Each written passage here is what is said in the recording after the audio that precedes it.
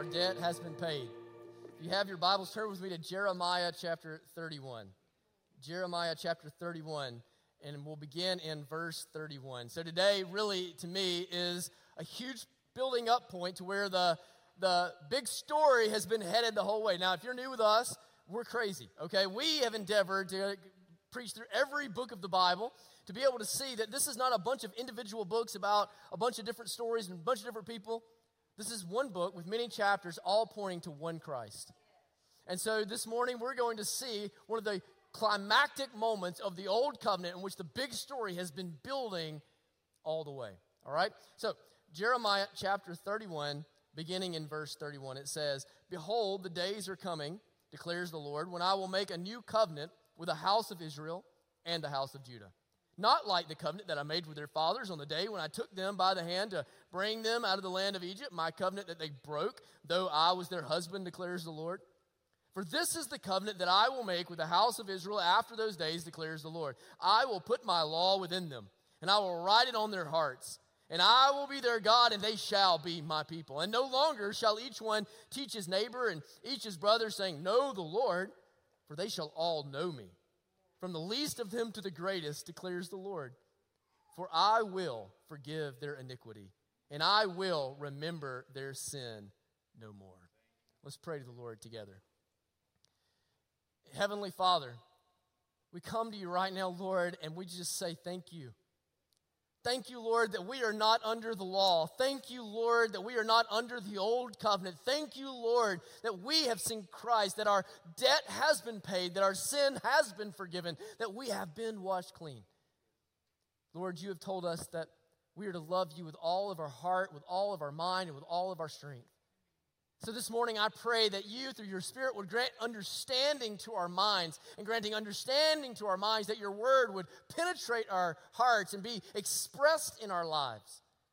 Lord, as we aim to swim in the deeper end, I pray that, Lord, you would focus our minds and that you would allow our attention spans to expand for your glory and for the name of your sake, that, Lord, we might see you more beautifully than we've ever seen you and understand the gospel more vividly than we've ever understood it.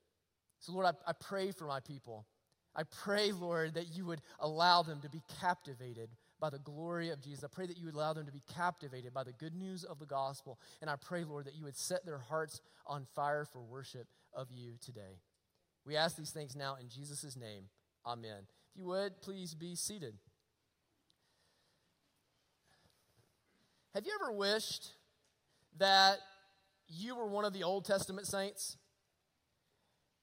Have you ever found yourself kind of wondering how exciting it would have been to be back in the Old Testament era and to experience God the way many of them experienced God? I know I have. When I was a teenager, my pastor, he preached a long series of messages from Exodus and Joshua. And I remember hearing him, and he would tell us about how God had sent the plagues upon Egypt to deliver his people from the Egyptian. And he told us about how God divided the Red Sea, and they walked on dry ground, and then he collapsed the sea on the Egyptian superpower and drowned all of his enemies. He told us about how God took them up on Mount Sinai, and the earth shook, and the lightning struck, and God wrote his 10 commandments with his own finger on a tablet of stone.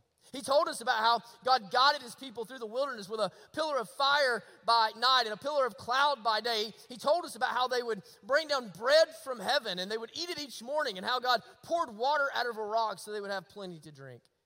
He took them on into Joshua, and we learned about how God would have his people march around the walls of Jericho 7 times, and they would shout. They wouldn't lift a finger. They would only shout, and the walls would come crashing down to the ground, and the people would lay siege. He told us about how God answered Joshua's prayer when they were going up against the mighty Amorites, and that the Lord froze the sun in its place so that it didn't move, so that his people could come up against their enemies and take them down. And I used to think, to be a fly on the wall, to be one of the people of God back then, how much easier must faith have been? Seems like it would have been simpler, doesn't it? I mean, if I feel like, I say this declaratively, but it's probably not that true. I feel like if I saw God divide a sea and I walked through it, I'd say, yeah, I believe, I'm in, right? I feel like if I woke up every morning and there was fresh made bread laying on the ground for me to eat, apparently it didn't get sandy. I don't know how that worked, but apparently I think I would wake up and I would think, yeah, I'm all in with this guy, right? Like I'm all in with this God.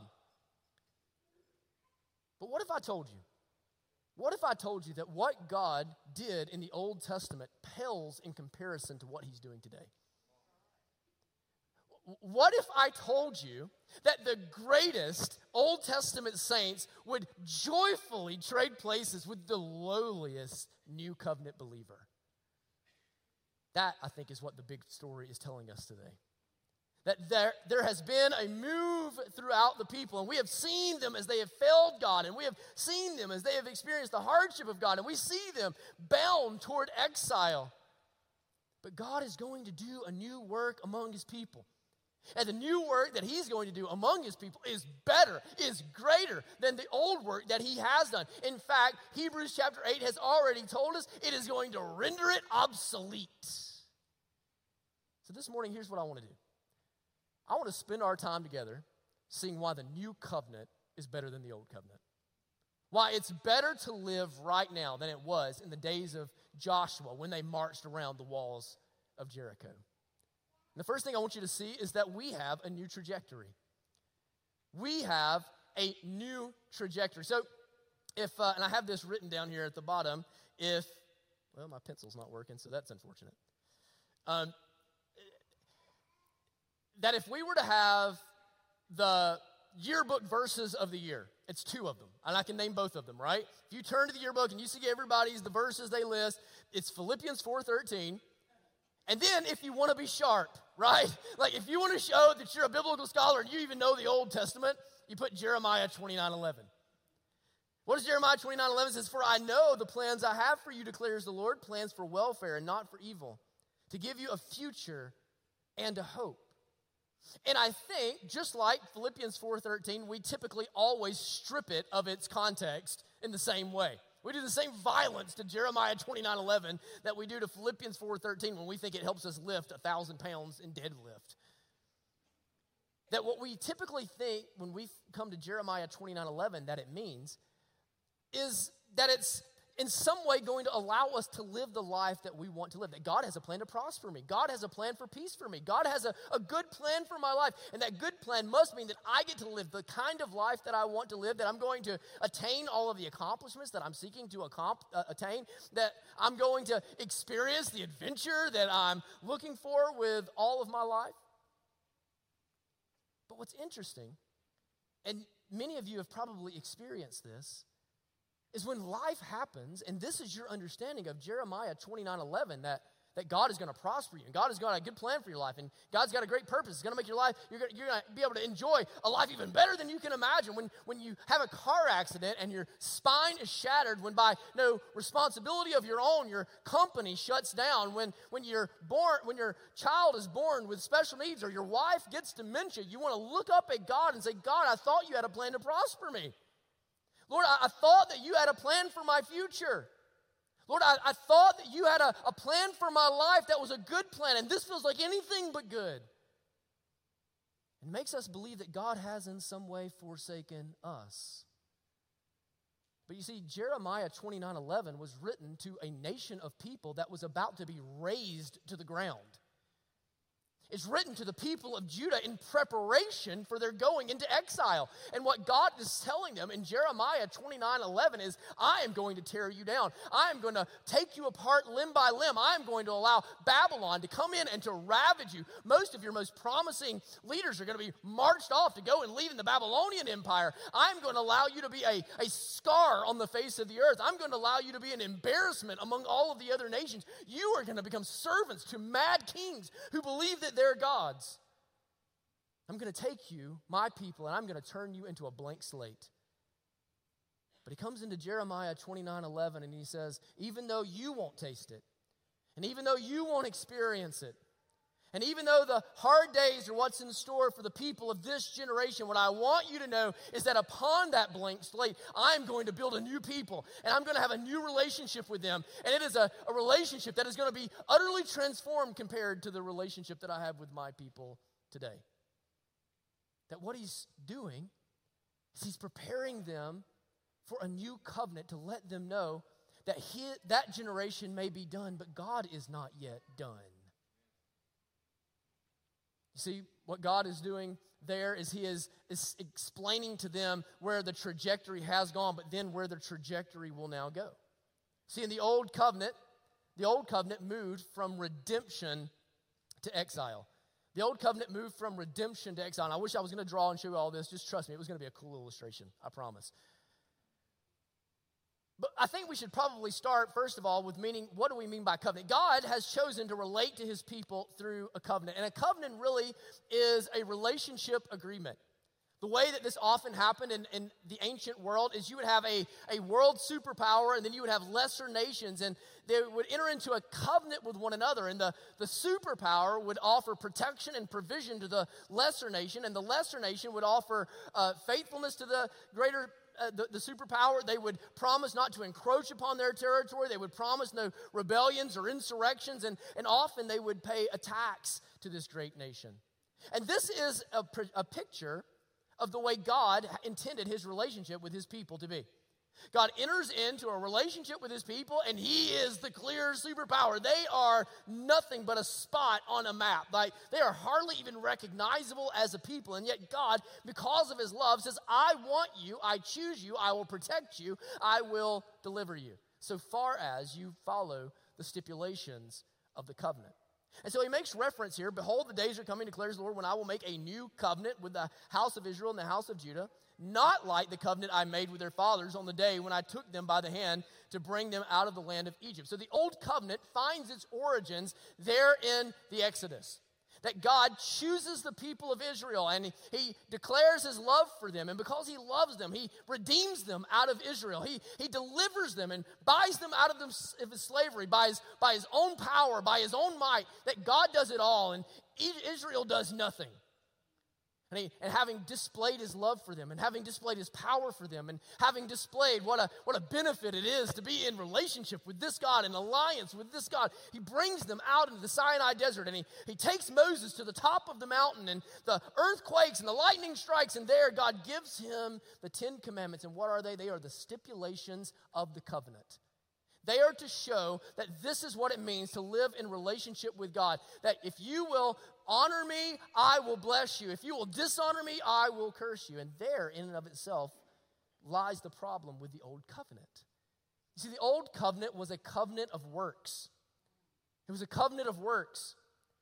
God had done a great work for them, and so now in allegiance to God, they would do great works for God, that they would abide by the law that God has set, and they would honor his holy, and they would be holy just as the Lord was holy. And as we've seen in Deuteronomy in our time there, when they would honor the Lord would bless them richly, and he would prosper them and make them a superpower, as we saw in the days of David and Solomon. Unlike anything in the rest of the world, they would be renowned for their wisdom and renowned for their wealth and renowned for their prosperity. But as is more often the case throughout the Old Testament, when they were unfaithful to the covenant, when they broke the stipulation, when they did what was right in their own eyes, when they followed after their own hearts, then the Lord would allow curses to come down upon his people. He would allow other nations to occupy them and to bring hardship among them. That is, from the beginning of Sinai, you need to understand that the trajectory began at redemption. God redeems his people out of Egypt. God takes them out of slavery. They didn't deserve it. He loved them. They weren't capable of it. He loved them. He didn't have to do it. He loved them. He redeems them out of slavery. But as soon as they enter into the covenant of works, it was a downward trajectory toward exile from there. Now, of course, we know that there were revivals, and we know that there were reforms, and we know that there were various times in which the morality of Israel would take an uptick, but overall the trajectory was always downward. That from Sinai, the deliverance out of Exodus, the redemption out of Egypt was always headed toward exile from there. And if your relationship with God is contingent upon your performance for him, if in your mind you're living and operating with a covenant of works mentality, can I say you're headed toward exile too? You're headed toward exile too. No man, no woman has the motives, the attitude, and the actions that are in perfect alignment all the way across to live up to the holy standards of the Lord.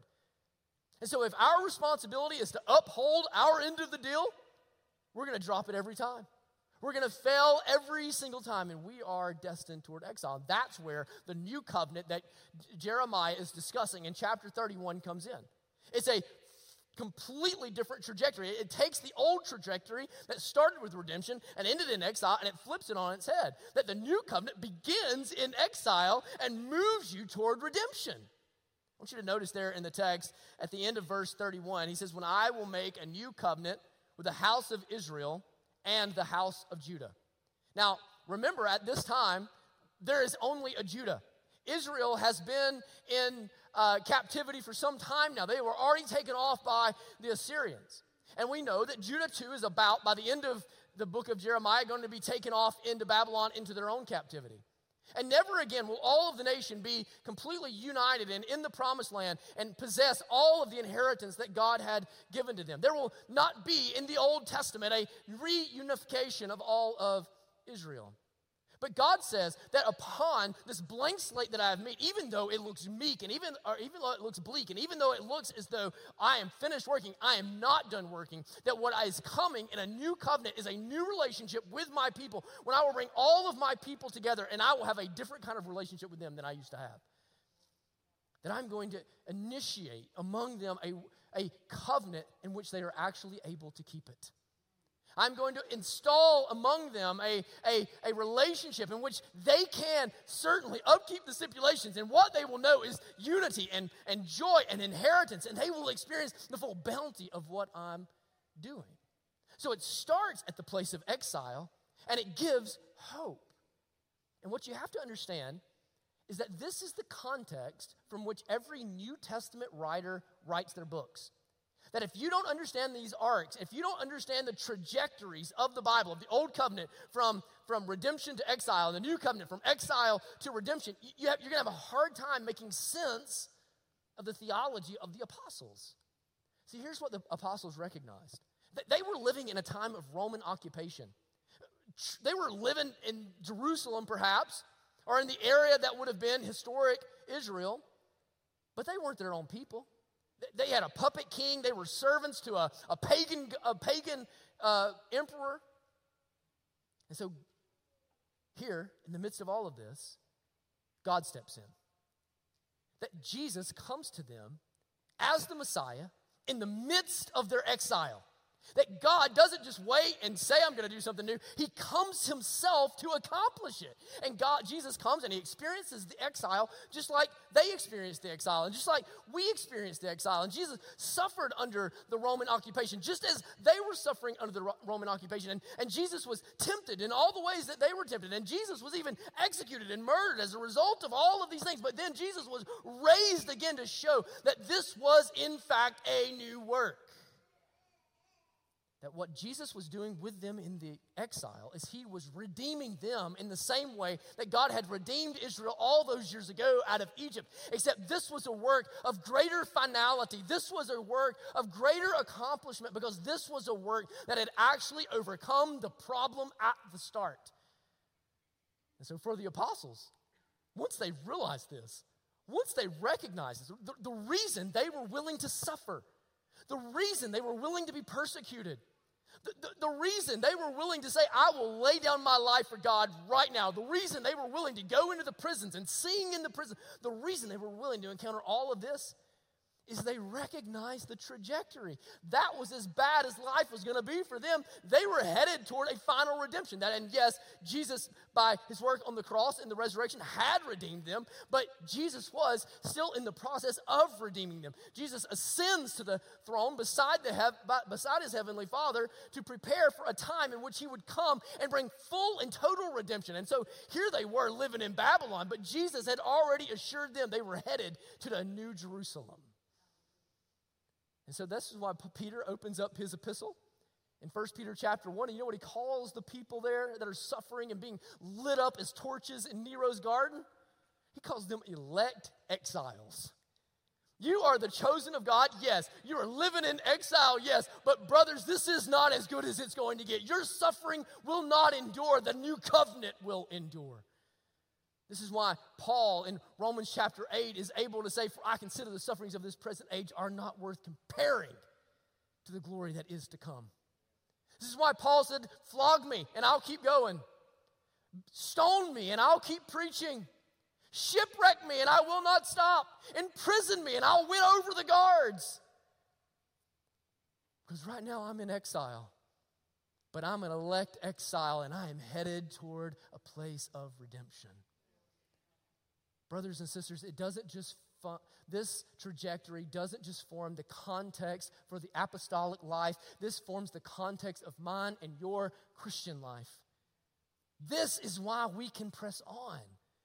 This is why we can face a shattered spine in a car accident, or the loss of our job when the plant closes down, or the hardship of a wife or husband with dementia, or a child with special needs, because we know that Christ has accomplished it. And this, what we experience right now, is as bad as it's going to get. We're not headed to exile. We're in exile. We're headed to redemption. There is a peephole of hope that we're able to look through and see now in vivid HD that Christ has come, the new covenant has been inaugurated, and we are headed to be redeemed with him in the New Jerusalem. We have a new trajectory in the new covenant. That's not all we have, though. We have a new relationship. We have a new relationship. If in the morning you woke up and you looked in the mirror and you were gaunt and gray, you could put makeup on yourself and make yourself look a bit better. You could go and you could get plastic surgery and you could look a lot better. But if the reason that you were gaunt and gray is that you needed a heart transplant, all you're doing is decorating a soon-to-be corpse. This is the issue of the Old Covenant. Remember, at the beginning of Jeremiah's prophecy has been Josiah's reform. And Josiah, they've discovered the book of the law, and he's initiated all the reforms to get rid of all of the idols and to begin to reestablish the worship in the temple. And he reestablishes all of the rituals in the Passover.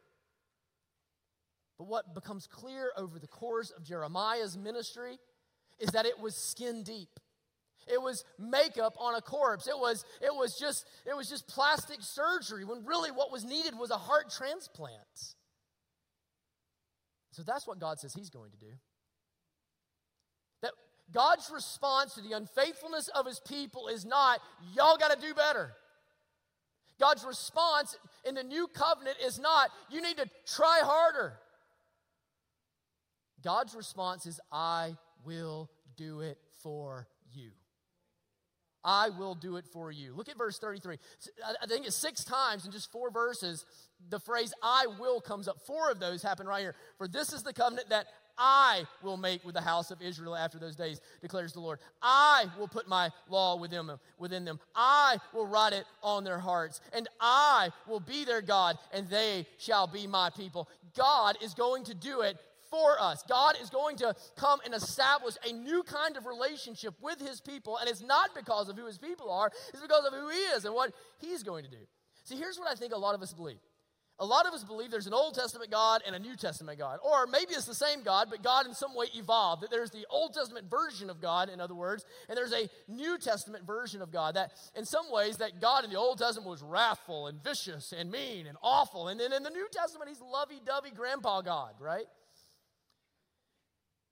But God does not change himself on our account. God does not lower his holiness. God does not diminish his righteousness. God does not change his standard. Holiness is holiness.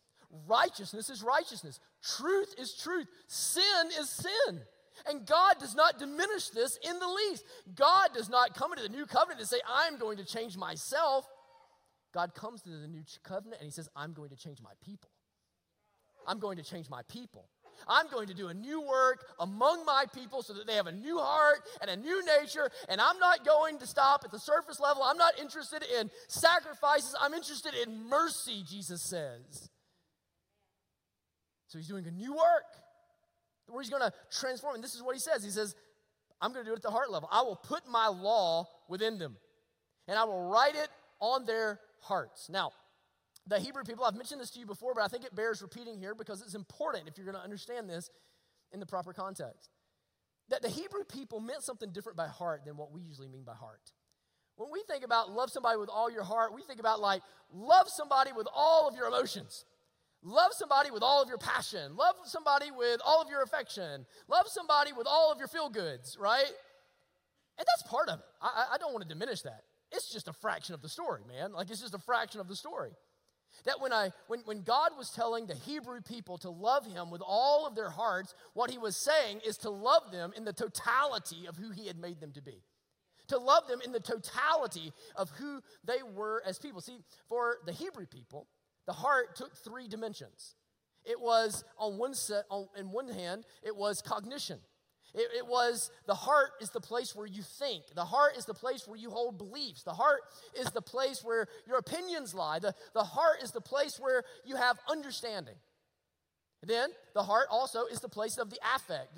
In other words, the heart is the place where you have desires. The heart is the place where you have wishes. The heart is the place where you love, where you have passion, where you have affection, where you have all of the things that you want in life. They're found there in the heart. So it's what you understand, and it's what you desire. And then finally, it's also the seat of the will. It's the place of volition. It's where decisions are made. It's where actions come from. It's where obedience happens. And so it's what you understand is part of what he intends by saying the heart. It's what you love. It's what you desire. That's part of what he says, what he's talking about when he's talking about the heart. And it's what you ultimately do. It's the volition it's the decisions that you make. It's the actions that you take with your life. It's your obedience.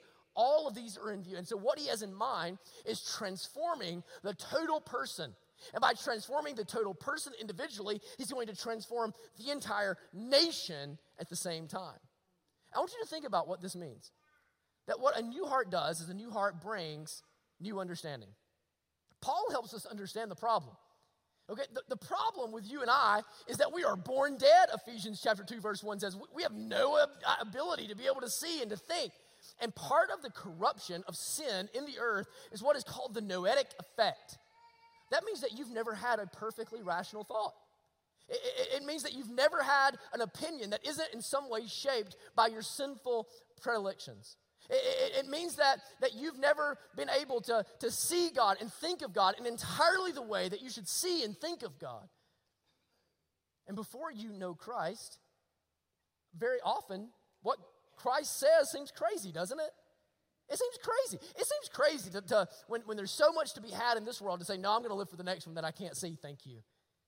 It seems crazy when Paul tells Timothy, all who desire to live a godly life in Christ Jesus will be persecuted. It seems crazy to say, yeah, I'll sign up for that. When Jesus says the foxes have holes and the birds have nests, but the Son of Man has no bed to lay his head, so come and follow me. It seems crazy that you would say, well, yeah, I'll take that deal. That sounds awesome. Sounds great. Paul tells us why in 1 Corinthians chapter 2, verse 14. It's the second verse here on the screen. The natural person does not accept the things of the Spirit of God, for they are folly to him, and he is not able to understand them because they are spiritually discerned.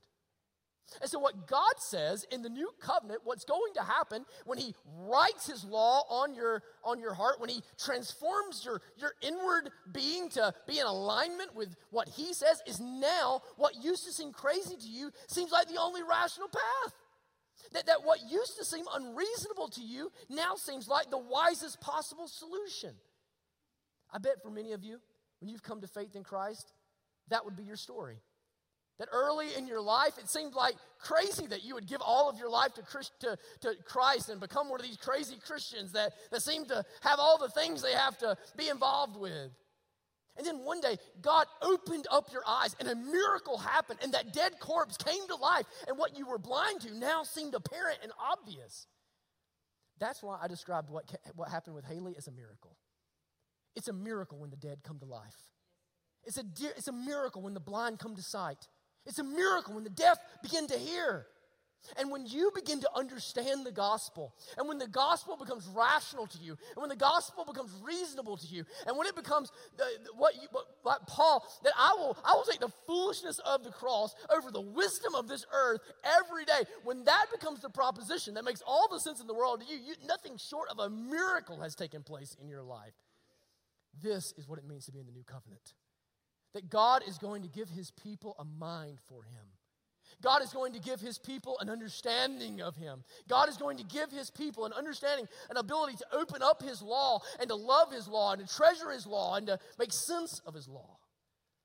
That's not all a new heart does. A new heart brings new understanding, and then a new heart creates new desires. This gets to the affect. This is the area in which we most associate with the will.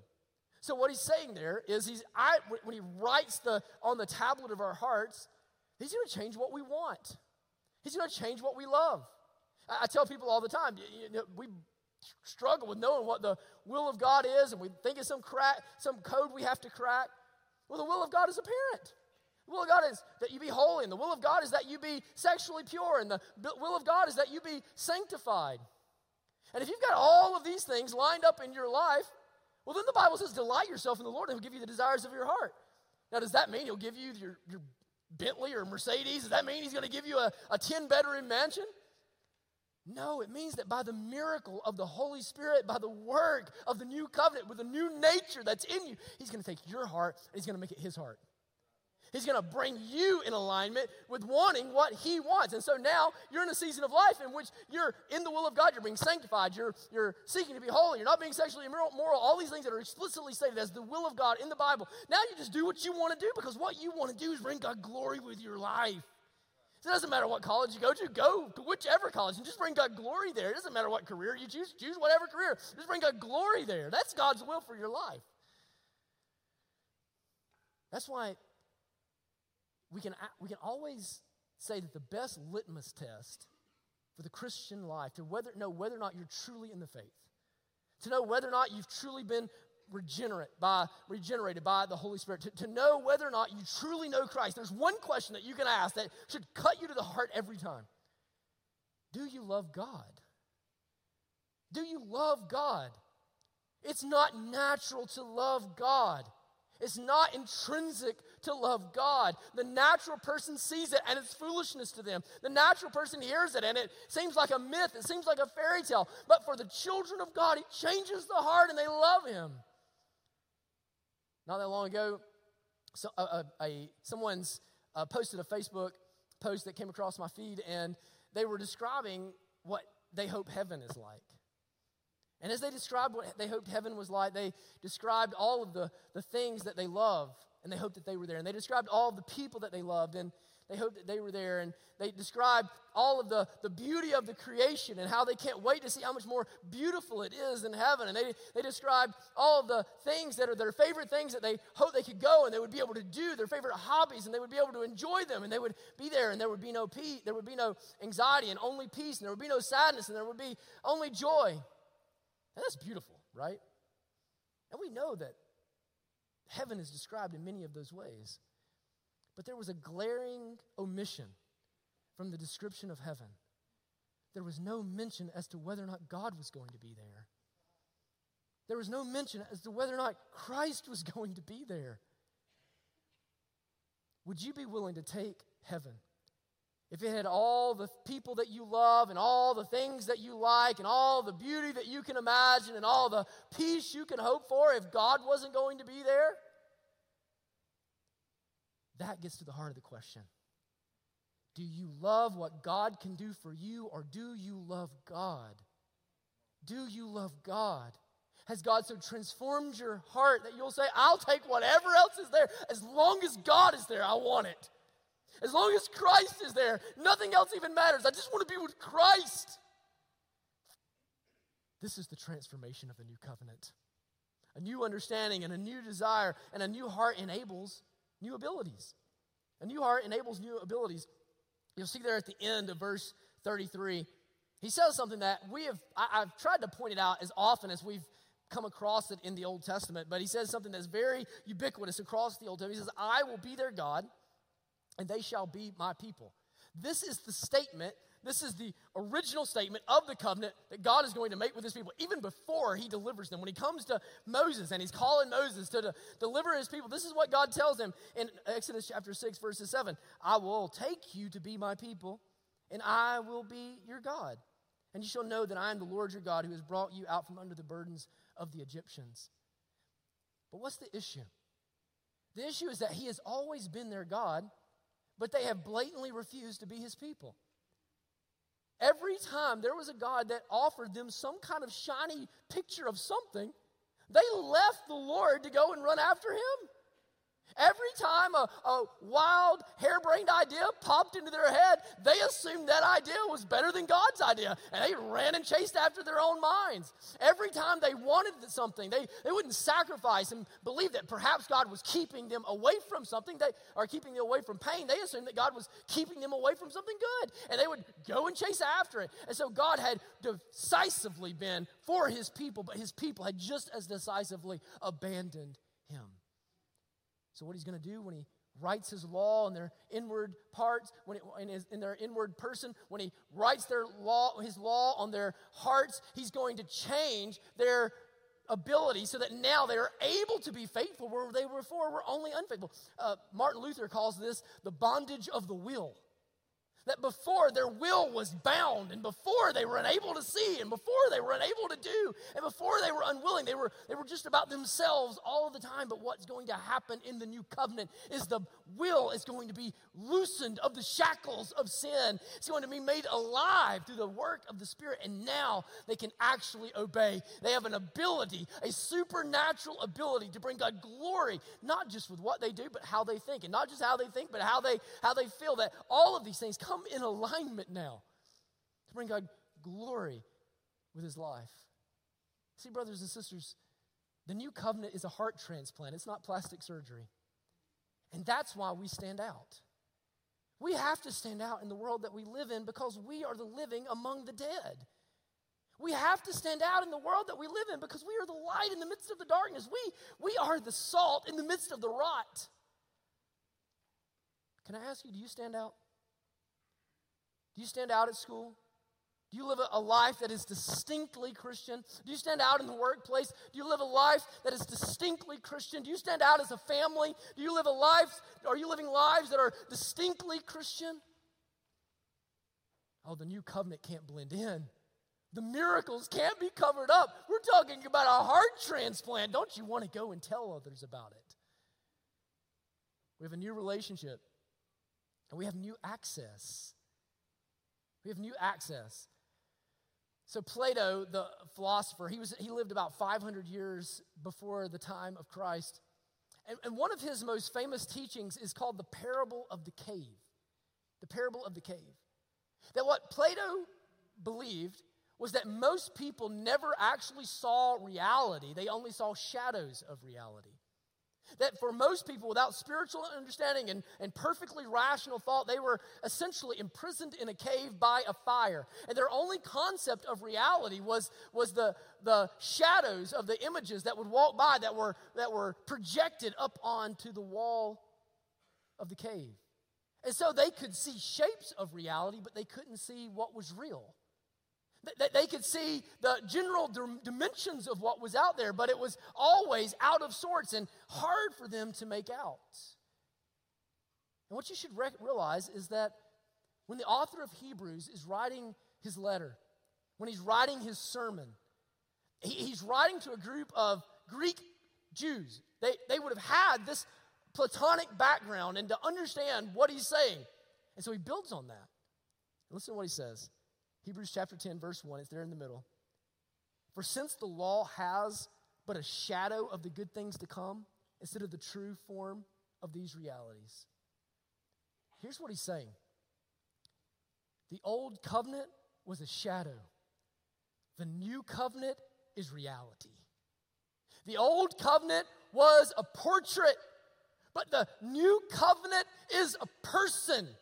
The old covenant was a way that you could make out the general description, but in the new covenant, you can see Christ risen from the dead in high definition and know this is what God has been doing from the beginning. He is moving them now from exile toward redemption through the person of Christ.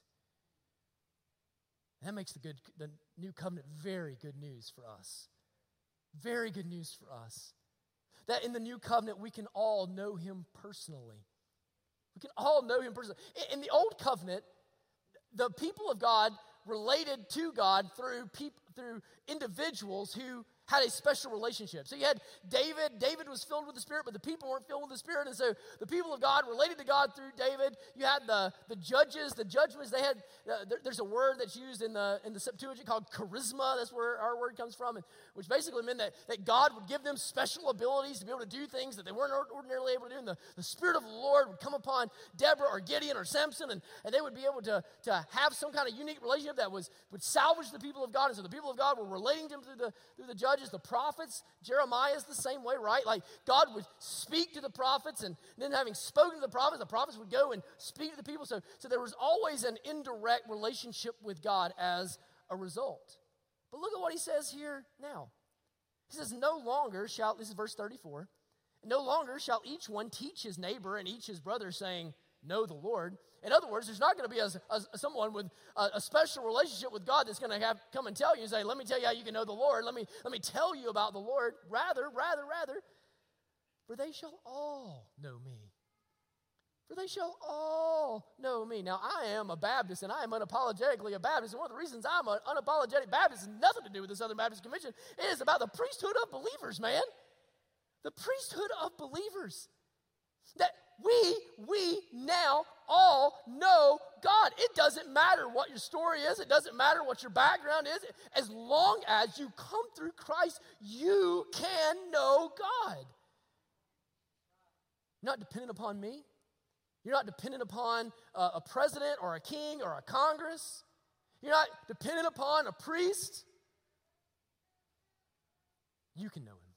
What particularly stands out here is most of the time throughout the Bible, we in the West, and I've warned us against this in the past, we in the West try to individualize almost everything, and we make things too individual. But the majority of the time throughout the Old Testament, he's talking to a nation of people. But right here, he's actually talking to individuals. All of them will know me. All of them. You. Think about what this means. Jesus knows everything that there is to know about you already. He knows how you've sinned. He knows what your attitude problems are. He knows what your motivational problems are. He knows what your disobedient problems are. He knows everything about you. And he still wants you. And he still loves you. That means you can't scare him off. You can't scare him off because you know him and he knows you. Jesus says, I'm with you always to the end of the age. You know him. And because you know him, you always have him. You'll never be without him. Now you are able to actually treasure Christ, actually enjoy Christ, and actually experience the fullness of what he has to offer. We can all know him personally, and we can all go to him directly. In the Old Covenant, you went to God primarily through the priests. And most of the priests went to the holy area, but only one priest, one time a year, the high priest, could go into the Holy of Holies. And they would tie a rope around the man's ankles in case he went in with an improper offering and God struck him dead so they could drag him out. There was a veil that separated the presence of God. But here, listen what he says. For they shall all know me, from the least of them to the greatest. And this is the thing that the writer of Hebrews just can't get past. We don't need priests anymore. We don't need offerings anymore. We don't need sacrifices anymore because a greater priest and a greater temple has come. And he stood and he was hung on the cross, and from the cross, after he had experienced the full wrath of God for my sin and for your sin poured out upon him, he declared, it is finished. And upon the pronouncement of those words, the veil separating the people of God from the presence of God and the Holy of Holies was torn by the hands of God from top to bottom. And now you and I can go to him ourselves. It's the priesthood of believers. Peter says this in 1 Peter chapter 2. We are now a royal priesthood. It doesn't matter if you're from the tribe of Levi or the tribe of Dale Earnhardt. So long as you go through Christ, you have access to the Holy of Holies, man. Think about what this means in the new covenant.